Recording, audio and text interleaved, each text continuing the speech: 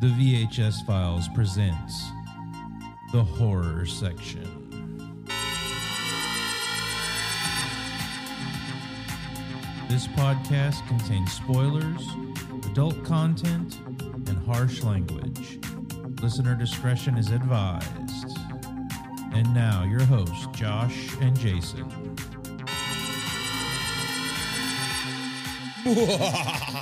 We're back. Jason, we're back. We're back! And guess what? iRock is here. Eric is with us this time. Thank you for having me, boys. Happy to be here. I'm happy you're here, sir. We miss you on the horror section. I'm happy to finally make one, for sure. You'll do more. Trust me. Traditionally, and everything we've done up to this point has been older movies and things that we have a tinge of nostalgia for and that we grew up watching. This time, this horror section is going to be a more modern movie. We're going to leap forward in time. Quite a good ways in time. We're talking like 2018. Now, it's not the fact that we're like skipping all these other awesome movies from like the 90s and the 2000s. It's just this movie has a cool buzz, and none of us had really watched it until we decided to do this. So tonight we're going to be talking Terrifier. We have heard a lot of buzz about this movie through social media. We all follow different social media groups that post things about horror movies. Eric is very prominent on Twitter, and Twitter talks about this movie quite a bit. And we've just heard so much stuff about it, and I've seen all of these posts on Facebook and Twitter and Instagram about how Art the Clown puts Pennywise to shame and all this stuff. And number one, I didn't know if I had access to this movie, so I never really tried to find it and made no effort to even attempt to try and see it. And then once we started seeing it a lot on social media and I had a little more time on my hands to watch some more movies, I just happened to get on Tubi and it was there for free. So I turned it on one day, and this movie is something else. I'll just put it that way. It does kind of grow on you a little bit as you watch it. A little bit. I've watched it twice now. So have I. And I don't want to spoil anything, but I watched it twice, mainly just so I could watch it again for the show so we could do notes on it. So I just want to go ahead and throw some things out there for it. So Terrifier, which is difficult to say apparently, was released in October of 2016 through a film festival, and really just kind of saw an audience there, and that was it. And then it had a much wider release in March of 2018. And that's when it got a very, very small theatrical release. I don't know where that was. It had to have been, California, bigger cities, something like that. A few of the major cities, more than likely. And just really started to generate buzz. Now, this was a full-length feature that came off the back of a movie called All Hallows Eve, which Damien Leone, the guy who directed this, directed that as well. And it's more of a anthology film. Anthology movie. Which is a movie that he made, but the original... They had two original shorts. Was it The Ninth Circle and Terrifier as a short?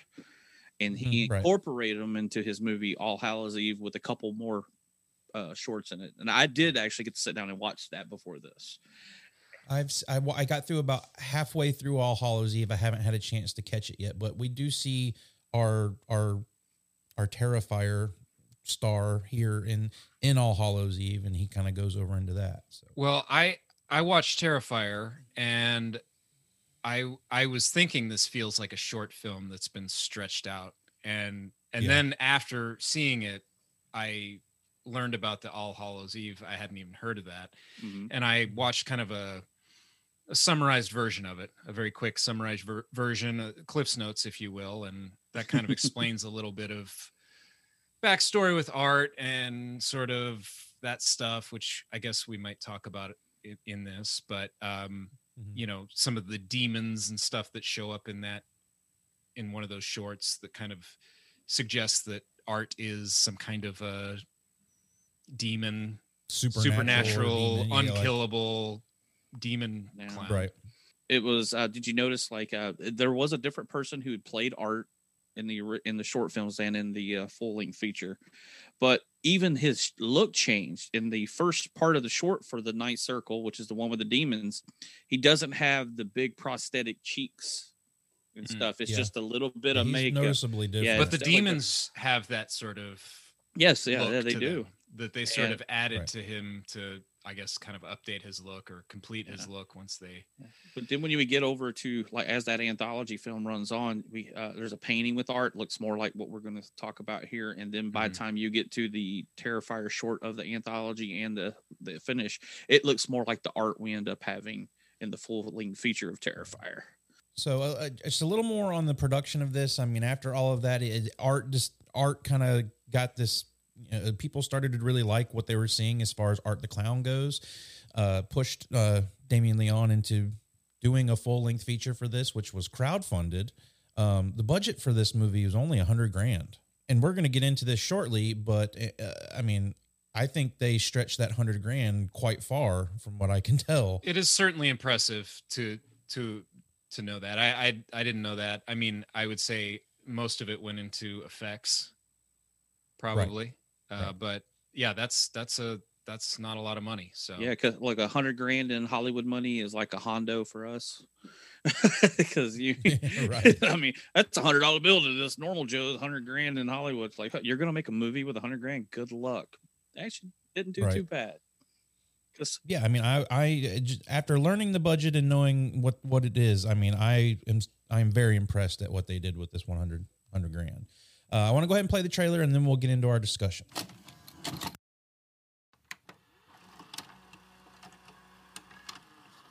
Roll. What if that guy did this to your car?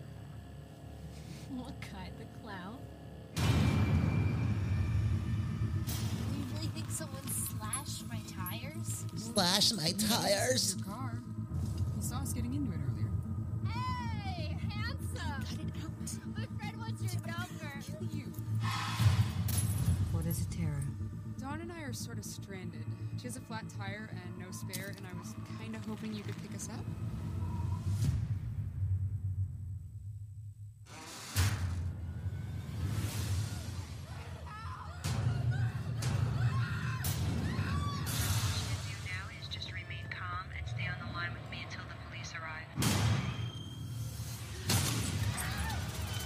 That was actually one of my favorite scenes right there. He's just standing there. Like, hello. All right. So, Terrifier. I just want to throw it out there. What did we think of Terrifier? We'll start with Eric, since he's new to the show. Well, I'm a horror fan, but I'm really not the biggest slasher fan, which I know this doesn't totally fit into that genre, but it feels like a slasher. I don't know, dude. It was kind of a chore, honestly. I didn't love it. There's elements of it that I like, but overall, did not like. Fair enough, Jason. Oh, well, like I mentioned earlier, it definitely takes a little time to grow on you. Like, after 2 watches of the main film and then watching All Hallows Eve, art's starting to grow on me. I mean, I don't know if it's cancerous or not, but he's starting to grow on me a little bit. With the way he looks, I would assume the worst. Yeah, it's not a tumor. Dude, I'm kind of starting to dig it. Now, I mean, we'll talk more about it and pick it apart here and there with some of the, I mean, obviously, like, they spent the money on the special effects and not the actors, except for art. But it's starting to grow on me. I can see where they're probably going to get to about part 7 or 8 on this. Well, I don't know if it'll get that. I'm kind of in the same boat. I mean, I watched this originally in 2 different sittings, because when you first turn this movie on, it's one of those that hits you over the head with, this is a low budget movie. Oh yeah, immediately. And it's a little difficult to plow through that first section. But I'm kind of in the same boat as Jason. Like, and I think I may be responsible for getting Jason on the bandwagon, because I was like, dude, no, you got to push through and you got to get to a certain point in this movie. And you did. And honestly, like, if it weren't for Art the Clown, this wouldn't be worth anything. Yeah. And I'll just go ahead and put that out there. The actor and the character of Art the Clown are really what makes it for me. I think Art is the reason to watch this. Well, I think they created a character that, yes, and then they made a movie around it. I like the design of Art. I like some of the stuff he does. some of the clowny stuff he does. His physical acting is great. That's the stuff that I enjoy, like the pantomime stuff, and I like that he's silent and he kind of acts things out sometimes. Even when he laughs, he's just pantomiming someone laughing. But like I said, it felt like a short stretched out, and I think it would be an awesome short. I haven't watched the what is it called, All Hallows Eve yet. Yeah, I've seen a breakdown of it, but like if this Terrifier movie was an hour long, even, or 30 minutes, it could be a really rad short film. I very much agree with you there. I mean, there is a lot of this movie that feels bloated. I mean, it seems like they're shoving things in there. There are a couple of characters that get introduced in this that you're like, did we really need another character? I mean, it's only 82 minutes, and we're complaining that it's got some filler, but they could have shaved off about 22 minutes of this and been just right. But even the short of the Terrifier section of All Hallows Eve, it's good. I mean, and you haven't seen it yet, but there are a lot of things that happen in that short that are in this movie. Yeah, I did see some of that they brought some of that stuff, and I'm sure that was because this is his first feature, so you've got some ideas that you used in that opening, in those first appearances of him that you want to bring with you that are worth using. That more people would have got to see this time around instead of the first time around. People like myself who didn't know about Art before this. Well, going back to what Josh said about trying to get me onto this, because I remember trying to watch this a while back, even before Josh had mentioned that we might do this show about Terrifier, because he fell in love with it after he pressed through. But I literally, what Josh was talking about, I got turned it on not even 5 minutes into the movie, just seeing what we're going to probably talk about. I turned it off. It was like, this is horrible. This low budget movie. I turned it off. I couldn't go any further as soon as I saw this one thing, and I was like, all right, I'm not watching this. But once you go through that, then it gets better. Yeah. I mentioned slashers, but I also want to mention like torture porn type stuff. Like Hostel. Like Hostel. Actually, this movie really makes me think of Saw, particularly visually. The sort of, I don't know what you would call it, the sort of digital look to it that's sort of got this sort of contrasty filter looking business on it that it looks like it exists in the Saw universe. Well, almost everywhere they go in this movie is dirty and dingy. And once they get in the building and the garage, like that's where you really get that Saw feel. And I actually liked the scene in the pizza place for the reason that it doesn't feel that way so much. I mean, that's where it really starts to grab the viewer. The beginning of this movie leaves, well, there's good and bad to it. I mean, we open with the TV and you get this interview, and that's really, and I'm sure this is what Jason was referring to, like that kind of turns you off, is the makeup on the girl in the beginning is not where they stretch their money. Yeah. that is where they stretch their money, because it, compared to what we see later on in this movie, the face makeup on this woman it's like they went to the local Spirit Halloween and put something on her face. I don't even know if they even went to Spirit. They might have just went to Walmart. And I actually don't mind that much, but I feel like that whole reveal is super easy to guess. I mean, I from the beginning, I felt like this is the end in the beginning, right? Do you guys feel like that was pretty obvious, or? Well, when I first watched it, I really was kind of half paying attention. Again, I was a little hung up on how cheap it looked right off the bat, and it didn't really catch me that they were setting up that this event is actually going to end up being what happens at the end of the movie. But yeah, I mean, looking at it now, it's very easy to see. I like the fact that they set you up with the television and the interview, and then you've got Art dressing and getting ready and getting his weapons together and all of that. Like this very Nightmare on Elm Street, Freddy building the gloves style of like getting his stuff together and ready to go out to kill. And I've noticed that there's a lot of stuff in this movie. The director is paying a lot of homage to the old, like classics, like where we get the first time we ever see Freddy Krueger is him putting together the stuff on a nasty table. Well, that's what we get with Art. So it's almost like he's like, I'm going to build a new horror icon using what worked in the past. Jigsaw as well. Yeah, the Jigsaw. There's some Halloween in this. There's a few other movies you see. He even rides a tricycle at one point. Yeah, this is clearly an effort to make a horror icon, a character in art. You know, it's easy to pick on this movie for maybe not the best acting and you know, it doesn't look super great. Very easy. Yeah, but you know, it's worth pointing out that we like a lot of John Carpenter movies that were on a shoestring budget that have bad acting. True, and you can definitely tell that they're drawing John Carpenter vibes in this. Well, my point is that we don't disqualify a movie just because it's on a budget. We don't disqualify a movie just because it doesn't have the greatest acting. There's a lot of movies I love that have low budget and bad acting. Well, I'm always bringing up Ghost of Mars. That's not low budget, and it's got terrible acting. And some people would say is a terrible movie. That's a high budget, terrible acting movie. I guess, you know, sometimes you can still create something really great, even though, you know, it's like better than the sum of its parts, that kind of thing. And I don't know that this totally achieves that. I like art. It would be nice to have, I don't know, a lot of horror icons don't really have motivations per se.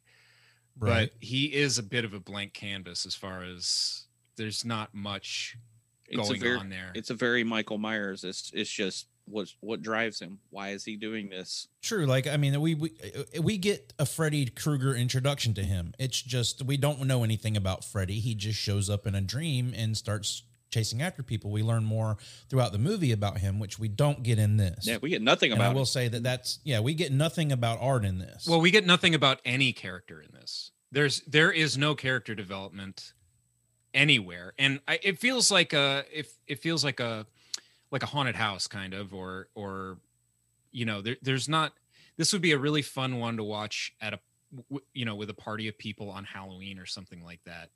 Yeah. But to sit down and watch it as a film, looking for something a little more than what's on the surface, there's really nothing. Where you're trying to find a character you can relate to and all this, there is not any of that. Well, the simple fact that they kill off what you think is the main character halfway through the movie. Well, that's where I was going to go with this. Is they do that they do the psycho thing. Right. They set you up with a handful of characters from the beginning, and you think you're going to follow them, and then halfway through the movie, boom, they're dead. Yeah. Which at the time when it happens, when I'm watching it, I'm thinking, okay, that's a bold decision. Like, that's kind of cool. What are they going to do with this? But they just continue to kill people, and then it's over. So I don't know. It's all in service of giving art people to kill. Mm-hmm. And it's weird as a horror fan saying that. I almost feel like I'm shitting on the genre, but I'm not trying to do that. Bro. I like horror. Whoa, you're on the horror section here, bro. I know. No, I am a horror fan for real. But I don't know. There's just not much to this movie other than the visual of art killing people in creative ways, and the effects are quite good. They look really good throughout. I actually don't even mind the makeup of the girl that got her face eaten. I think that, particularly after she attacks the reporter, when she's got blood on that makeup, it looks pretty good. Yeah, when she pushes her fingers through the girl's eyes, and then they show her eyeballs popped out on one side, and like that makeup on her, I think looks really good. Yeah. It's just the after effects of what happens to the first character that we see. But I do like Eric said, once you see what she is capable of, and then the visual of her with blood on her face and kind of cackling because she's lost it, that is a nice striking image, and especially something to kick the movie off. Well, there's a lot of great images in this movie as far as from a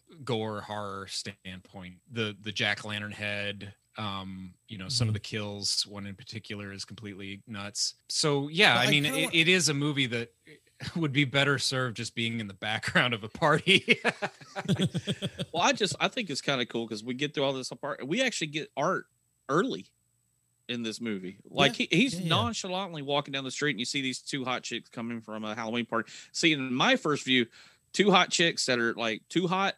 In my head, they're going to die because they're not the final girl look, that we get in movies. So I'm like, okay, these chicks are probably going to die pretty fast. And I think, Well, they do establish the blonde and the brunette, and the blonde seems to be the typical stereotype of the dumb blonde in a horror movie. Like, they do sort of establish a difference between the two of them, and you think you're going to follow Tara, the one I think that's the character's name. Tara and Dawn. You got Tara and Fire. I think the other girl's Fire. Terrifier. Sorry, that was a joke.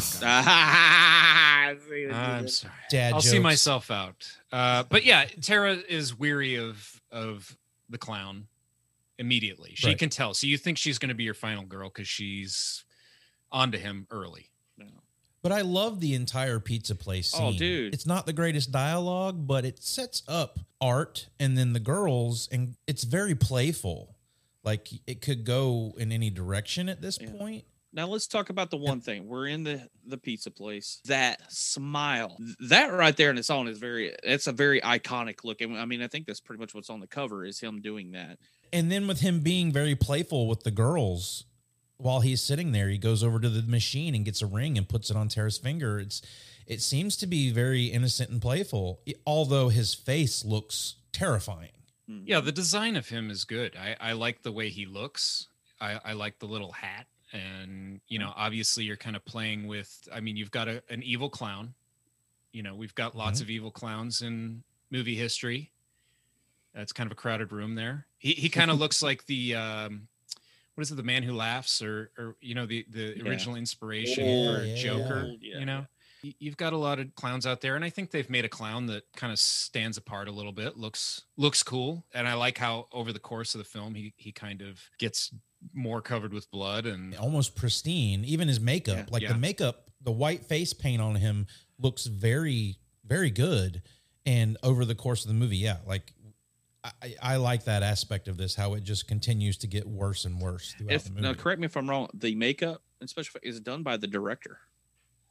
I think so. The director actually did the makeup and stuff, the prosthetics, because there's a trailer out there for Terrifier 2 it's the director and Art and somebody else, and they talk about every time they shoot, they basically have to pull it off, throw it away, and make another one. And when he's putting on his makeup, you can see that that's his face. Like, he's not wearing a mask. His face is all screwy looking like that, which is interesting. What's her name? Dawn went over and took a freaking selfie with Art. Yeah, she's not going to let this creepy looking guy get her down. Yeah. Face and and he didn't seem too happy about it either, but he's still smitten with Tara.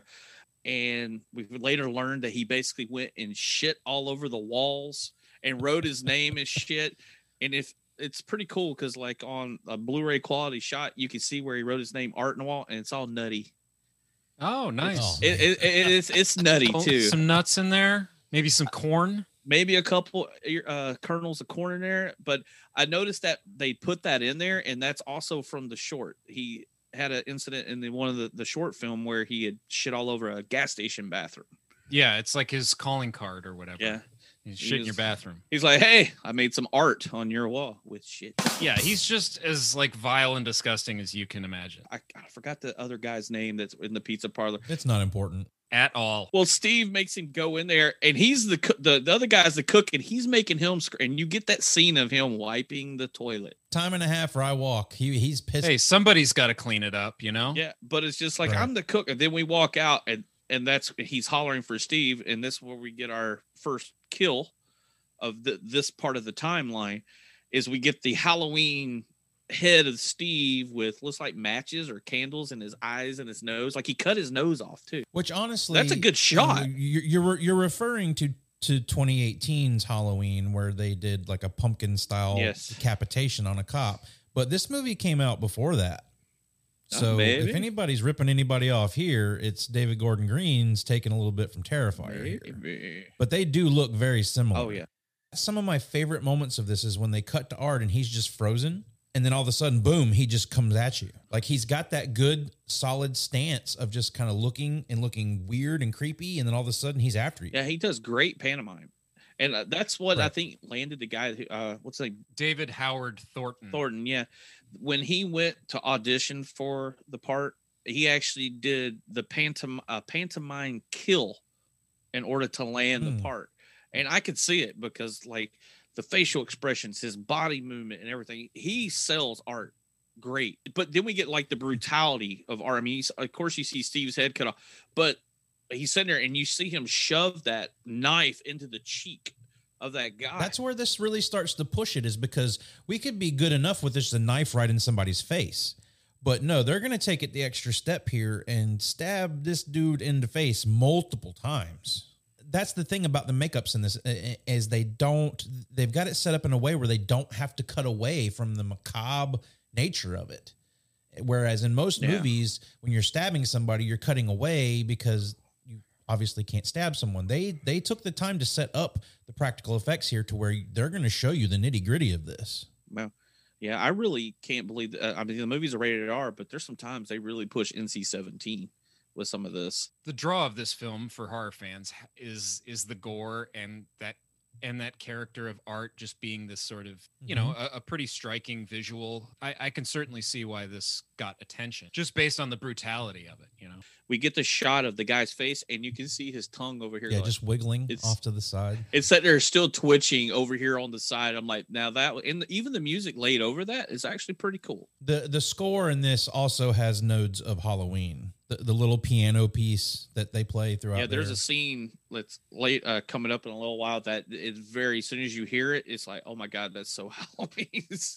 But in order to move our movie along, like they generically have the girls leave, they're freaked out, their tire's flat, and they think, did Art do it? And one of them needs to go to the bathroom. I mean, all of this is very just generic, easy to move things along sort of stuff. Goes into a creepy building to use the bathroom. And the bathroom is nasty with rats and everything else. And she still uses it. But I do like that shot where Dawn is in the car and she thinks Tara's gotten back in, and you cut over and nope, it's Art in the car with her. I love that shot where, because I mean, she's just looking forward, blah, blah, blah, and then turns her and he does that thing, that smile, and it's at this point I'm wondering though, they're in this building that's about to be smoke bombed for bugs, rats, and pests and rats. But what I can't help but think now, especially watching it twice, is Art seems to know his way around this place pretty well. Like, is this where Art's home base is? I was wondering that when I watched it too. Or is this just some building? But no, I don't think so. I think this is pretty random. Maybe it's linked to him kind of being maybe a supernatural being or immortal. Yeah, he can, I mean, particularly in the All Hallows Eve stuff, and we see it a little here, he can, you know, he'll be behind you, and then you can drive. I guess in All Hallows Eve, there's a part where a girl drives away from him and then he's out in front of her. So like he can just be anywhere. He's omnipotent, you know, he can just show up anywhere, be anywhere. You can't really escape him, which I do like that they, at least you can injure him briefly, but clearly he's, you know, he takes a bullet to the head here and gets back up. Like there's no stopping this dude. And this is another one of my favorite scenes, is that part where Tara's trying to leave and she goes back to the front door. You guys at home can't see this, but I love how he's just got his hands all stuck up like this, and he's like, just with his head almost like she caught him in the act of something. You know, like he's just frozen in this, like, oh, you just caught me stealing a cookie from the cookie jar, and then all of a sudden it's boom, I'm coming after you. And again, I love how he does that. Like I said, I mean, the makeup along with the actor's ability to have his face do that, even with prosthetics on it. He sells it. I mean, it's great. Yeah, it's effective. He's creepy. And here, I mean, this is where they really kind of bloat things, because I mean, they do have Art stalking Tara around this building for quite some time. They even established some crazy woman in the building who carries a doll around. Cat lady. Yeah. I don't need that in there. I don't need a lady that thinks it's an apartment building and is thinks you're the new neighbor, and she's got a doll, and none of that ties into anything. But Cat Lady plays because of her, we get a really cool scene of Art later. But that could be anyone. That didn't need to be her. Right. Yeah. Right. I mean, it could have been Dawn. It could. Well, no, it couldn't have been Dawn. Well, it could have been Tara for sure. But yeah, that's true. Yeah, we'll get there in just a second. But I mean, we're pretty much there. I mean, we're going to talk. Yeah. I mean, if this movie is known for anything other than Art the Clown, it is a specific scene in the middle of this movie. He's terrorizing Tara. Even when we cut to the shot of him in the car with Dawn, we just cut away from that. We don't see him do anything to her. And then finally he hacks up Tara's leg a little bit and actually drugs her. She thinks she's getting away. She thinks she's getting to the guy who's about to bomb the building, and he gets her and drugs her. That's a cool little jump scare too, because it's the whole running down the hallway. He's got headphones in, screaming, and then again, Art comes out of nowhere, like literally almost looks like he rises up behind her, holds her, and stabs her in the neck with some kind of drugs or whatever to drug her out. They do that shot at one point, and I don't remember if it's this one or if it's later with the cat lady, but there is one particular shot where someone is moving backwards and all of a sudden he just rises up from behind them. And I thought that was really good too. Yeah. And that scene too is where he's doing the drug thing. That happens in the All Hallows Eve too. Same thing. He uses the drug. Yeah. And the horn. We can see here that he likes to toy with his victims, because we find out he just ties Tara up, and we find out Dawn is not dead. She's hanging splayed upside down, naked. Like a deer at hunting season. Like a deer. Yeah. And he's playing with Tara. It's very, very disturbing to watch, but I like when he's with Tara and he's got the little hatchet and he goes at her face and he doesn't do it. And he's like laughing. He's really, really messing with this girl. And then we don't see Dawn right away. He's got her covered up, but then he pulls the hacksaw out and pulls that drapery down, and there she is. Yeah. And at this point, when I was watching this movie for the first time, I didn't know about this scene. I didn't either.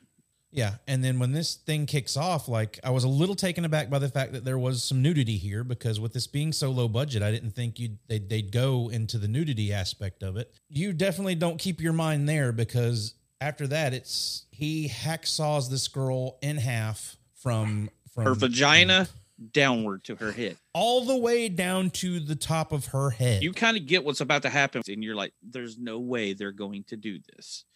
And there's no way they're going to show this. Oh no, we get the majority of him going through her body and her intestines falling onto the floor. And yeah, it's pretty gnarly. I mean, this is where it gets into torture porn territory, and that's really not my jam. I can admire the effect and say, wow, that was well executed. But as far as like my horror tastes, this isn't really for me. I know some people like nastier the better, but I mean, you know, for our listeners, I've watched all manner of horrific films. I mean, you name it, you know. So I'm not, I don't shy away from gore by any stretch, but I don't know. I don't love it, just from an entertainment standpoint. The entertainment aspect of it is really not what I'm grasping from it at this point. I'm not saying you're entertained by the idea of it. I'm more or less blown away at the fact that they are doing this heinous thing and they're showing you every single bit of it through practical effects. Yeah, it's bold. It's a bold move for sure.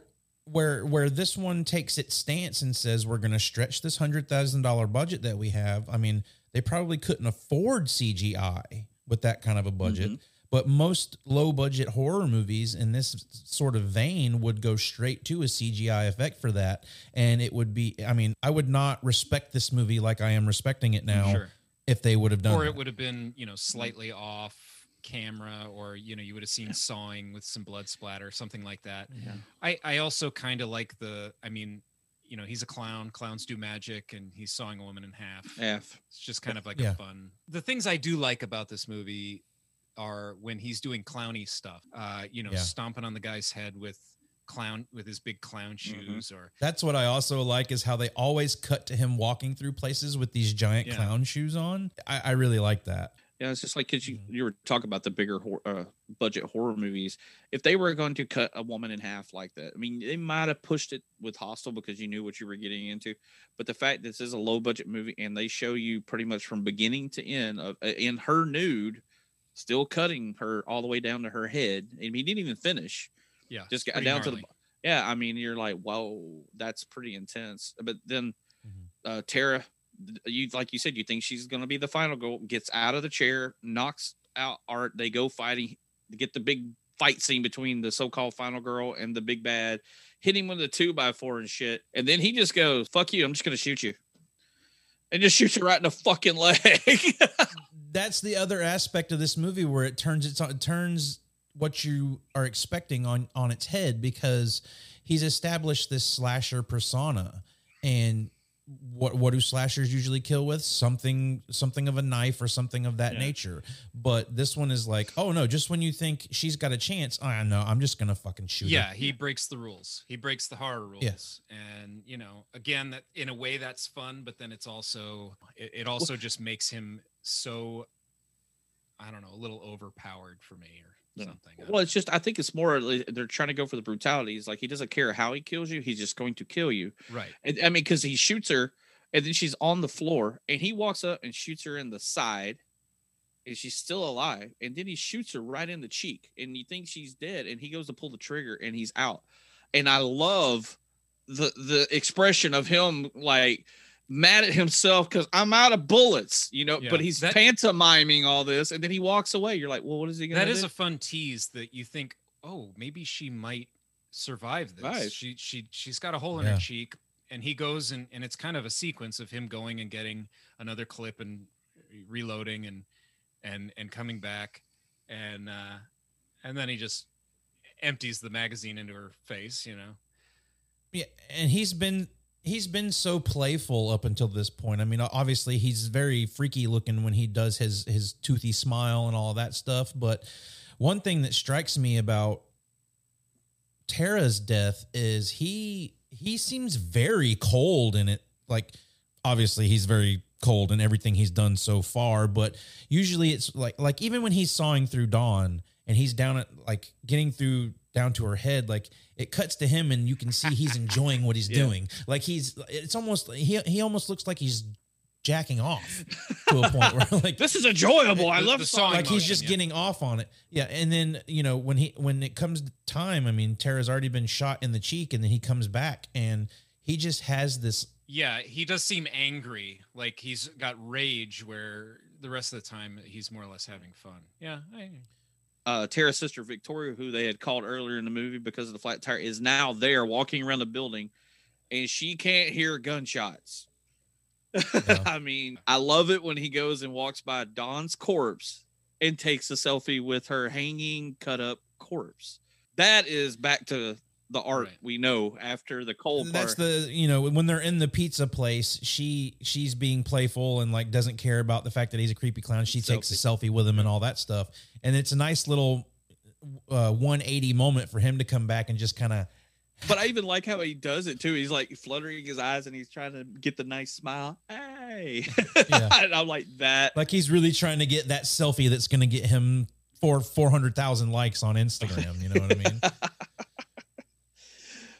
But yeah, I mean, this is where more bloated stuff is in the movie. I mean, you've got the cat lady who witnesses the death of Tara, that whole thing. And that leads to a path with this doll. And like, again, this is where they bloated it a little bit. Yeah, it leads to another, like, if Dawn being cut in half is the fucked up scene, this is second. This is honorable mention where he takes out the cat lady and is wearing her scalp and has cut off her breast and is wearing the breast over him. And he's just dancing around naked with all like a very Hannibal Lecter or Buffalo Bill moment. Yeah, very Buffalo Bill. That is straight from serial killer Ed Gein, man. That's where all those movies were based on. Is the serial fair killer point. Fair point, Jason. Where he used to walk around and do that. But I even like the little bit of interaction he has with the cat lady when she's talking to whatever art is. It's like, is there any kindness of you? Have you ever felt a mother's touch? Have you ever felt a mother's touch? And stuff like it's kind of a cool. And then he starts sucking on his thumb and he leans into her like he's been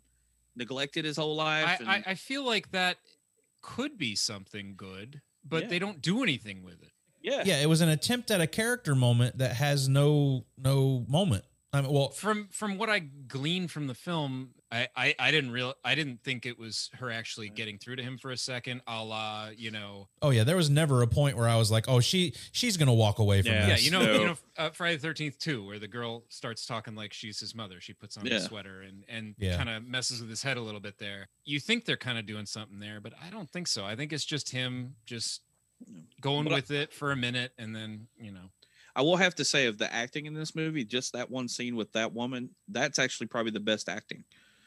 Yeah, I mean, she that's did pretty good just on that one little scene right there. The bloated aspects of the movie are the parts that almost work the best, but they're within this movie that would move faster without those parts there. Cut the cat lady, cast the cat lady actress as the sister. Yeah, true. There you go. True. There you go. Yeah, it eliminates a lot. I mean that is a great way to look at it. That said, this guy's trying to make a feature-length film, and this is 82 minutes, so you can't really cut too much out.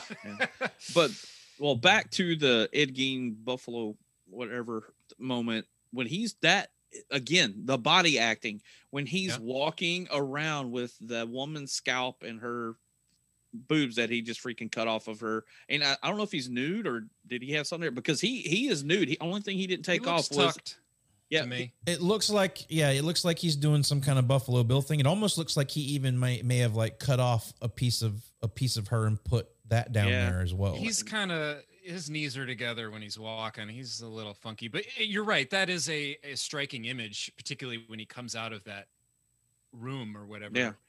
And he's kind of creeping through the shadows looking like that. I mean, there's lots of striking images in this movie. And that's where it's the strongest, I think. And I like when Victoria, she hid in the little double cabinet. He knows she's there, and she's looking through just the shots of her looking at the peephole and his face when he's looking at, and he's like pointing at her, going, yeah. And that's that's a horror trope as well. You know, looking through a keyhole or a peephole or something. Yeah. Then you get I walked away, I'm gone, and then he pops up right in front of the peephole. Yeah. And then you hear the horn honking outside from Exterminator number 2 has showed up. But I love how he walks away. The movie Subspecies, there's a vampire in there. And the way he walks they always show him walking away with his hands out like this and the shadow on the wall. There is the exact scene of Art doing that when he's walking back down the steps of the creepy walk with his shadow on the wall. And I was like, dude, that is such a cool shot right there. But again, the other exterminator shows up, and while he is absolutely not necessary, his death is great. Another great practical effect that they show you the whole thing. He's holding him, and he's just like sawing through his neck. Oh, I just like how he first like stabs him in the head like a pumpkin, just like yeah. It's almost like he's carving a roast. Like he takes the knife in the head and he uses that as leverage to start sawing the neck. And I mean, again, a character that doesn't need to be there, but has a great death in the movie. You can't fault the effects here, you know? No. They all look good. But I do like when Victoria, is that her name, Victoria? Victoria, yeah. I like when she's, he's discovered her again, and he puts the bag over her head, and you think he's got her at this point. Yeah. They take the time to make you sit there and go, just tear the hole, just tear a hole where your mouth is. And luckily, she's smart enough to do that. So they give you this little juxtaposition of, okay, well, we don't have a dumb character here. Yeah, and as Jason mentioned before, they reuse some things from those other shorts, and that exact thing happens in All Hallows Eve. What is the Terrifier short of that? He puts the bag over her head. Yeah. And the girl breaks through the bag. So this guy's tried this move twice and it has not worked. Yeah. The other thing that we kind of missed over it earlier, I think it was with Tara when he was chasing, because it's something from the other movies with the whip with the scalpels and the scissors on it. Yeah, like the cat of nine tails. And that's one of the things they show him making at the beginning of the movie is him drilling the hole in the scalpel and putting that whole thing together. Fair. A lot of things have been redone in the horror genre, and that's I can't think of an example of like a homemade cat of nine tails. Can you? No, me neither. I'm not a horror expert, but that's kind of an original idea. I like that. When she breaks the hole of it, this is when, Art's taken some damage. He has been stabbed several times, hit with 2x4s, and she shows what looks like a railroad spike into his foot.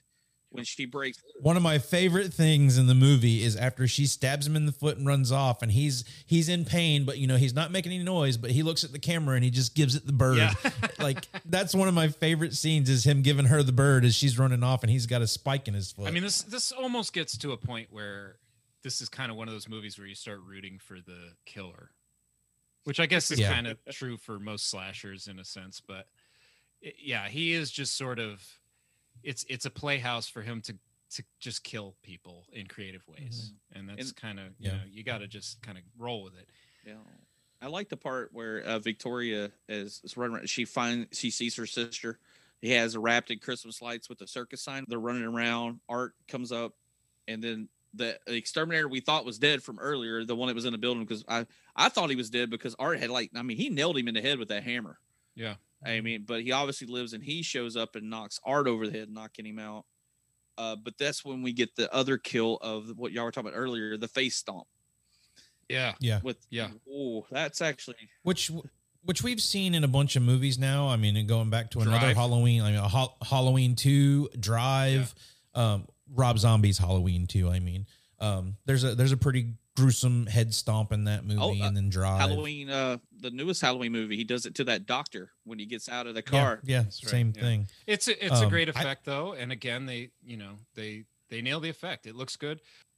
The exterminator guy has called the cops at some point, so the cops are on their way here. Everything's being foiled, and he is the worst actor in the film, I think.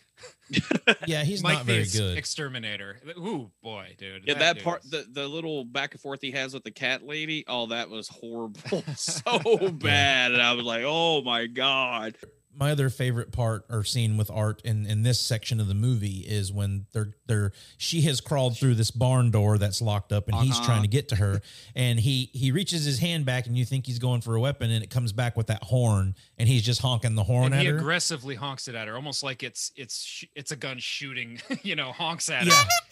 I really like that too. That's a great moment. It makes me laugh out loud. Like that is a genuinely funny moment for me. The one I like is the pretty much about the next scene. Victoria can hear the sirens, and they're getting closer and closer, and she's looking through the crack of the door, and nobody's there. And all of a sudden you see the truck lights kick on and drive through the doors.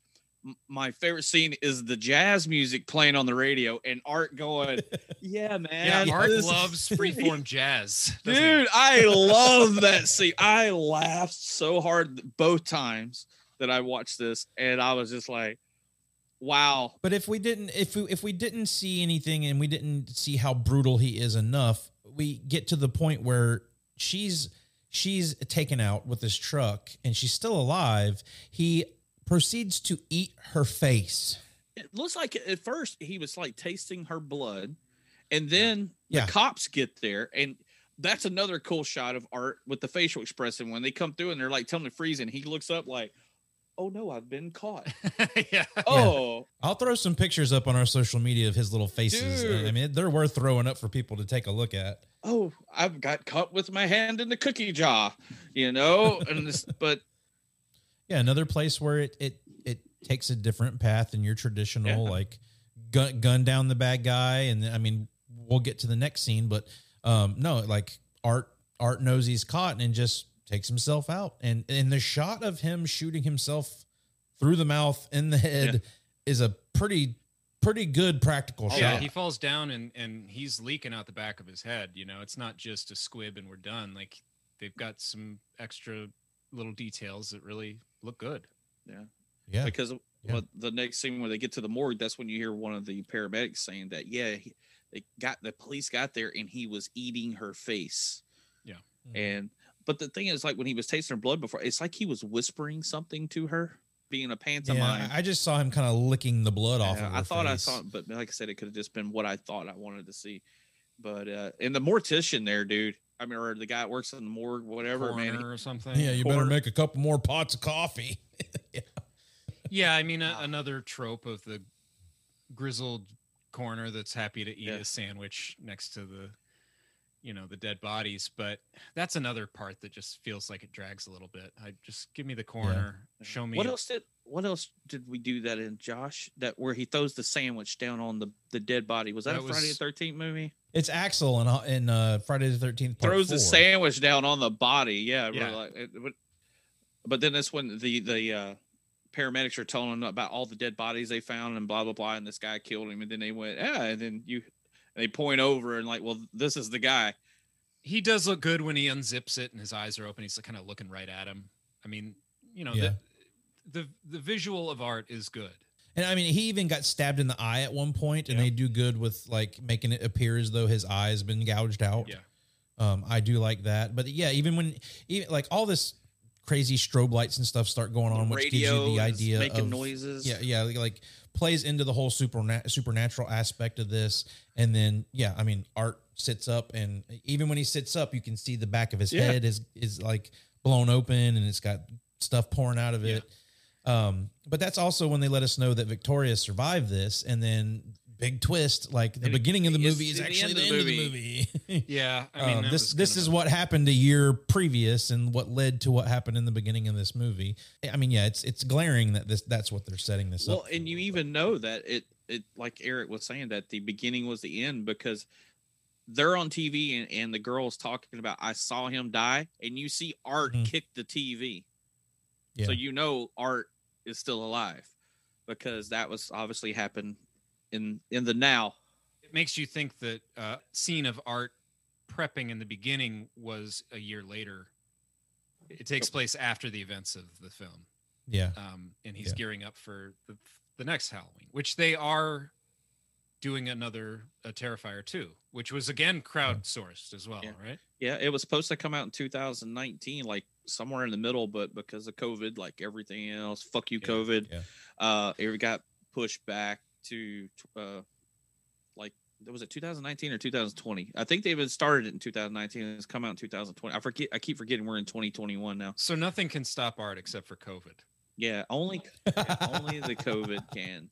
That's the end of the movie. They leave you on that cliffhanger of, oh, well, she's the one who takes out the lady at the beginning of the movie. Which is also a little Saw-ish of like victims turning into killers. And because that giggle she has after she leans back after popping out the eyes of the reporter. She's like, like that. But I mean, after our conversation and all we've been talking about throughout this, like, I think that there is a lot here. Like, if you were to give this guy a budget, take some time to develop a good script with this character, I think we could have something potentially really, really good.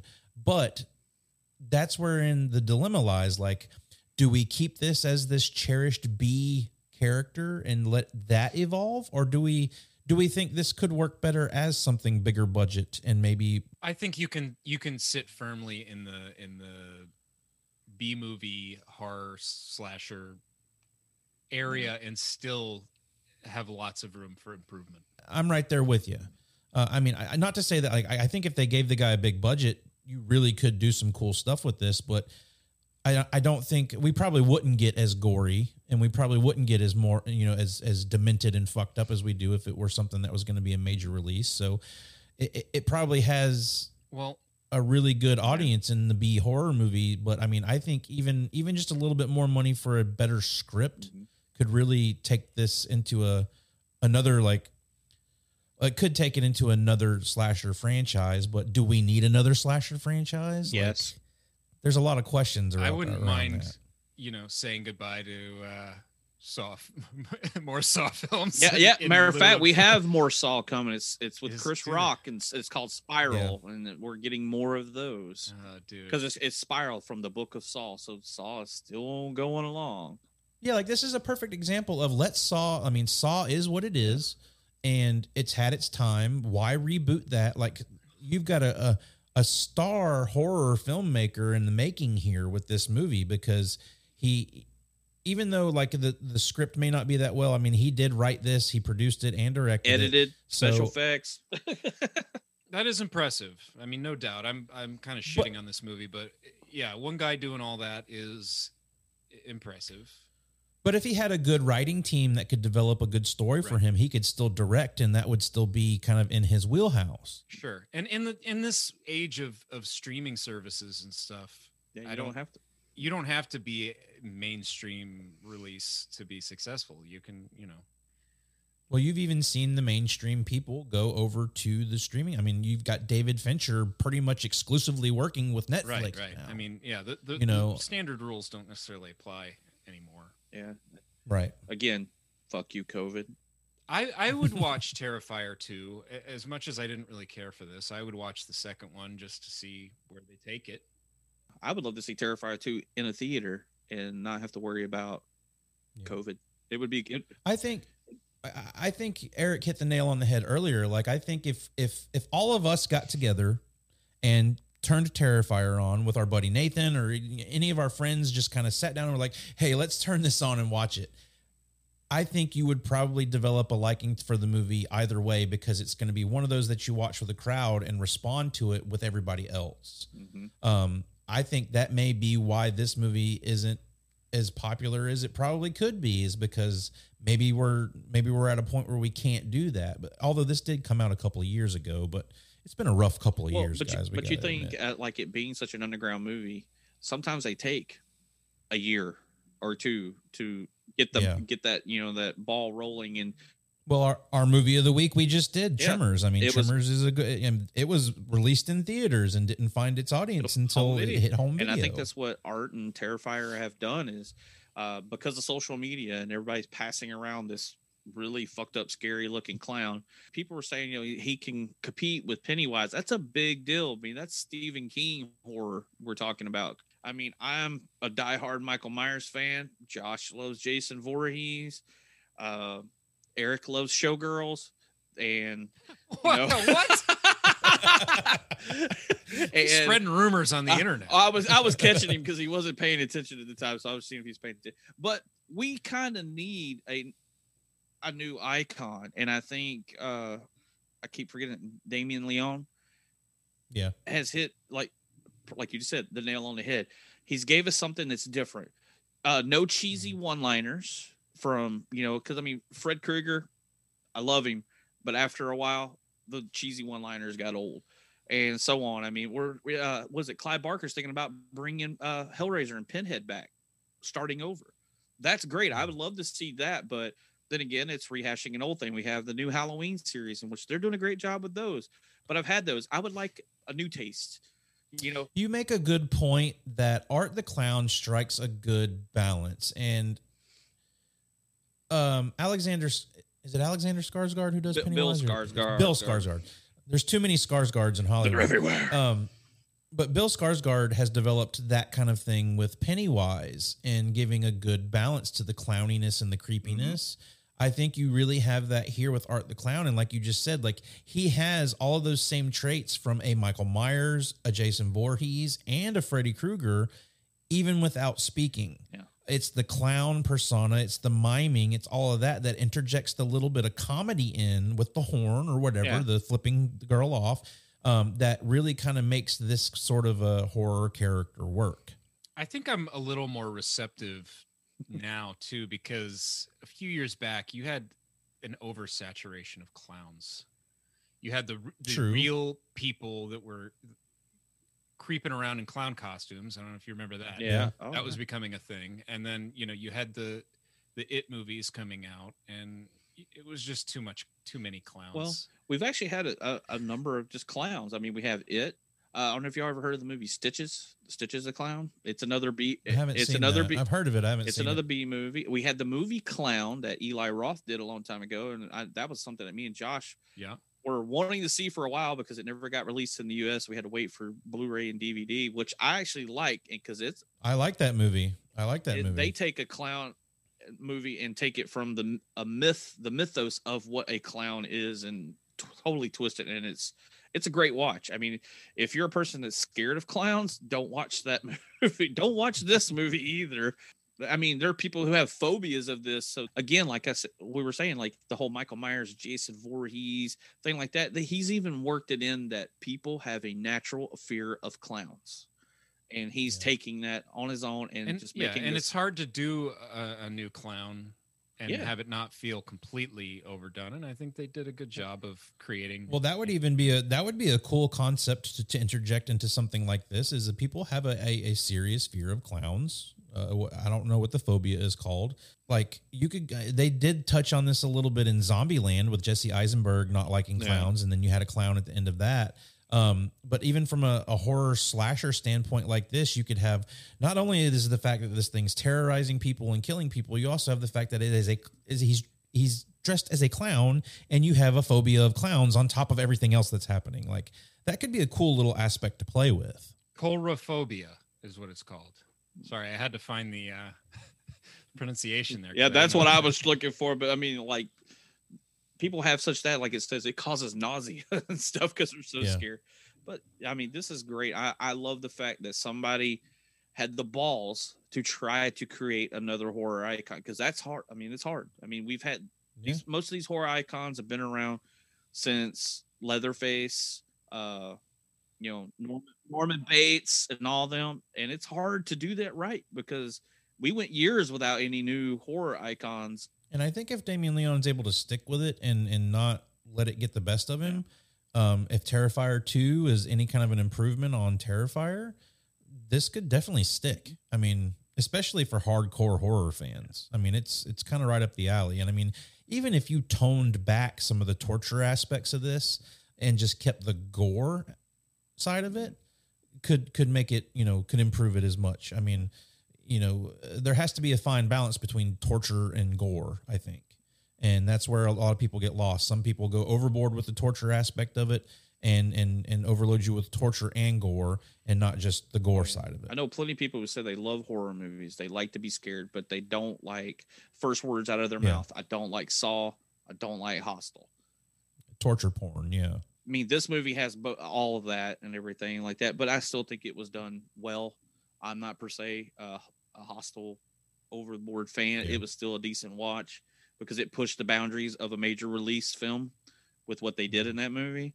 But this movie, for what he did, like I said, hopefully they give him a bigger budget. It was $100,000. Maybe they'll give him $200,000. I kind of like the guerrilla filmmaking thing. Like he's down here. I kind of like some of that. I don't want to go big budget, $10 million. Yeah. Let's still keep it small. I think more or less the budget would need to go to like a little bit better caliber of actor and maybe a little bit bigger of a budget for like cinematography and whatnot, because the movie looks cheap. Oh yeah. That's one thing about it is it looks very cheap. Yeah. But the thing, I think maybe that kind of been what he wanted. Cause you remember that movie, Henry, Portrait of a Serial Killer? I haven't seen it, but yeah. Yeah. I mean, it was one of those like a maniac and stuff like that, but it had that greedy, like very poorly shot type look. Yeah, that can work in a movie's favor. This kind of cheap, it doesn't. I don't think. Well, and I mean, like those the older movies, especially 80s, late 70s Grindhouse, and like they're on film. They look gritty and nasty, and like that aspect of it. This one, like the cinematography in this, is almost too clean. Like you can tell it was shot with cameras that weren't meant for cinema, and they were working with their budget. So I mean, it almost looks like this could have been like a YouTube movie or something like that. But that's what I'm saying. I don't know. Maybe he might have kind of wanted that. He wanted to have it like, hey, I'm going to make this really scary movie with nothing, but I'm going to put all the money into the special effects. Because I mean, even the Terrifier logo pops up. It is so 1980s logo the way it pops up. I don't know, but I like that. I kind of liked it. I'm sure like that's a stylistic choice. Yeah, I mean, I just, like I said, if people are going to watch this, get past the first 5 minutes of the movie, and it's fantastic as far as just a cool new horror icon for us. It's a gnarly horror movie. I mean, if that's what you're looking for, yeah. I mean, our normal, kind of adopting from our regular show and over to here, like a buy it, rent it, forget it sort of thing. Like this is, if you are a horror fan, there's not even a rent it to this. I mean, it's free right now on streaming on Tubi and Vudu. Yeah. Like if you are a horror fan and you've been reserved about this movie, I definitely say give it a shot, because if you like old slasher, like old 80s slasher and iconic slasher movies and stuff like that, this is kind of right up that alley. And if you want to, All Hallows Eve is on Tubi too. Or it's I watched it off of there. It's great. I mean, you got to watch commercials. But it's pretty good to watch it, because then you can kind of see the growth of art. Because like we were talking, it was a different person playing him in those, and you see the makeup change and different things through that. And we kind of see how art ended up in the Terrifier theatrical release. Well, real quick here, I am going to go for a bigger quote. You're going to need a bigger quote.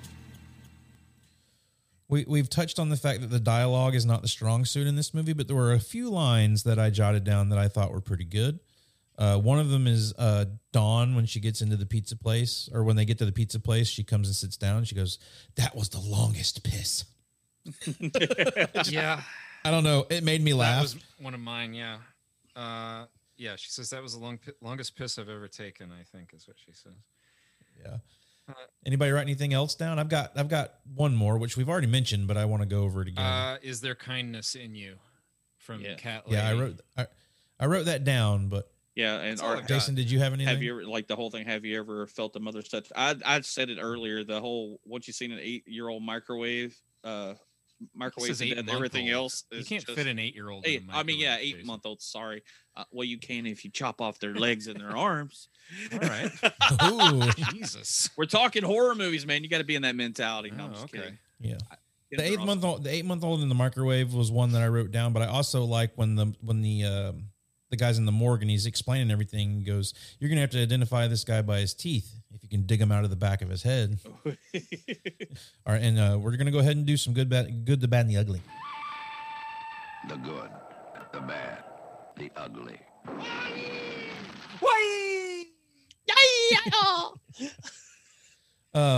I mean, I'll go ahead and get it out of the way.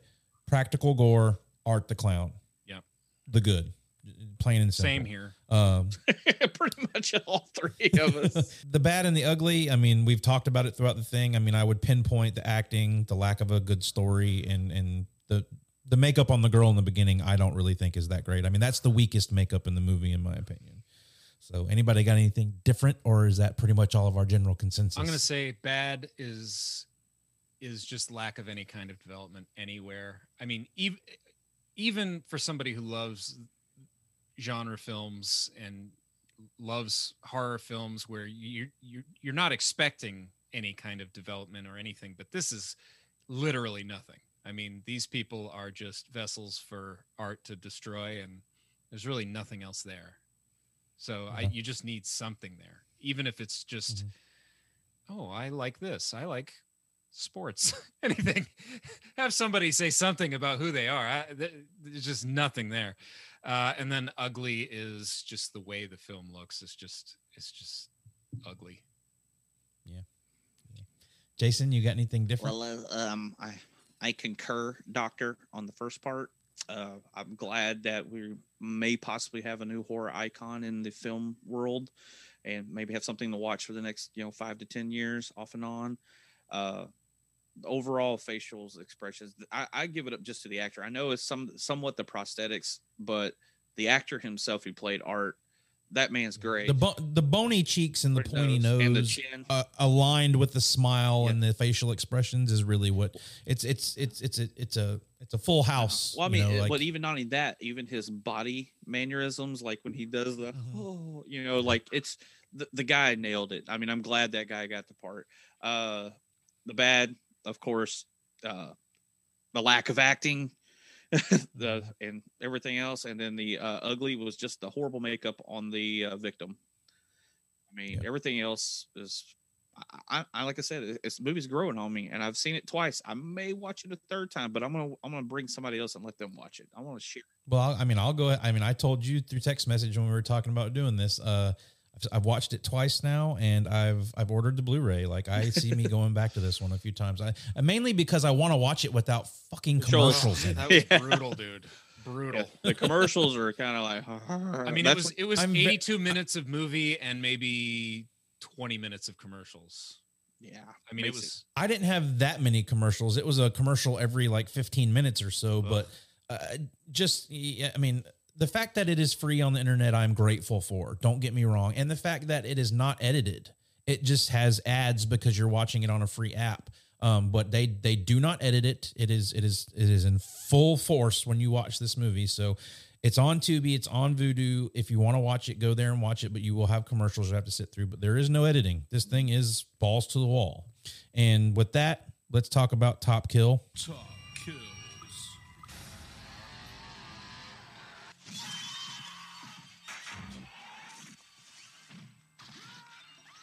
I'm pretty sure we're all going to have the same one. Am I wrong in assuming that? I just want to be different, so I'm going to pick. I would say Eric's going to be different just because it's Eric, so he's going to fight it. He's like, I really want to save the Dawn scene, but I'm not because that's what Josh are going trying to do. give a little variety here. That's all. I mean, all the kills in this are very inventive. Oh yeah, and for the most part, and I do like most of them, but I can't do a top kill without Dawn. You can't deny that is the moment of the film everyone's going to remember. So I can't. That's really that. if you're on the fence, that is the moment in this movie where you're going, okay, I'm on board, or okay, I'm done. Okay, let's do it this way. What's your top kill that's not Dawn? Second. There you go. Top. Bam. Second place. All right. Well, then, Eric, take it away. I think I'm going to go with the jack-o'-lantern. You don't actually see the kill, but that visual, that design of the guy's head carved into a jack-o'-lantern with the candles or whatever in it, it looks pretty rad. It's your first real image of horror in the film, and it lets you know that this thing is going to be gnarly. So I dig it. Okay. Jason, how about you? I'm going to go with the face stomping of Mike. That I like that. I love the effect. And one thing we didn't touch on when he's doing that, the silent laugh that he does afterwards. Like he is hysterically laughing that he just turned this guy's head into a pumpkin. One improvement I would make to the head stomping scene is I wish his clown shoes made little honk or squeak noises when he stopped. That would be great. That would have been a nice addition. But then as he was creeping around, he would squeak everywhere. That's a great point. So you ruined my idea. Well, there's a lot of stuff that just kind of works for the moment in this. So it would be one of those things where, like, he doesn't squeak when he's walking around, but when he stomps somebody's head, you get a squeaky noise. I mean, like, it could be a sound, a sound cue that's not even, a real, like, in the film sound. You know what I mean? Just something in the score, in the sound design. I don't know. I thought that would be kind of a nice addition. Well, if I'm going non-Dawn kill, I'm going with the other exterminator guy. The fucking knife in the head and sawing the head off. Like, that one's a great one. I even like it. I even like it at the end of that. He puts his foot on his head so he can pull his knife out of the top of the head. And then he just kicks the head out of the shot. All right, guys. Well, I mean, that's our conversation about Terrifier and our first more modern movie that we've done within the VHS Files catalog here. I would love to do more of this. I mean, I've been watching a lot more modern horror movies here lately. So anytime we've got the opportunity to get on and talk about something like this, we definitely want to take the opportunity to do it. We've discussed a few movies that could potentially be coming up in the future. So expect more of this from us. And we'll also be going back and doing classic horror movies as well and talking about some of the older B movies and whatnot. So. Yeah. And if you're listening, give us some ideas, because like Terrifier was a new movie to all three of us in a sense. If there's something underground movie, it might even be a YouTube movie. I don't care. Send it to us. So we'll watch it. And then maybe we'll talk about it on here. I would love to do it. Well, we'll take things into consideration. I mean, we never know until we give them a shot. That's exactly how this one came about. We just saw a lot of buzz about it on the internet and decided, hey, let's give it a watch. And we all kind of were able to watch it at the same time. And you see what's happened. We're doing a show about it. I think we're going to start seeing a lot of Art the Clown Halloween costumes, which makes it a little more creepy too. Like, ooh. I don't know if me and Josh can pull it off with these massive beards that we have, but Eric, might be an idea. Something to think about. Well, again, this has been VHS Files Presents the Horror Section. We do not know what we're talking about next time. We don't know when next time will even be, but at least you got this one out of us, and we will let you know when we're going to be putting the next one out there for you. Until then, be kind, rewind. We'll see you next time. Bye-bye. It's over. Jason saying goodbye. You've been listening to the VHS Files Presents The Horror Section. Please drop us a rating and a review wherever you get your podcasts. Interact with us on all social media outlets at VHS Files Podcast. Send us your questions, comments, and movie suggestions at vhsfilespodcast@gmail.com. Thanks for listening.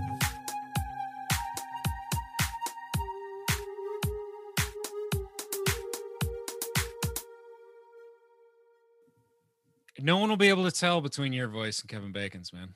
You both got that phony accent. You talk funny. I do? I'm going to go have some chili dogs. I mean, I'll throw a y'all out there from time to time.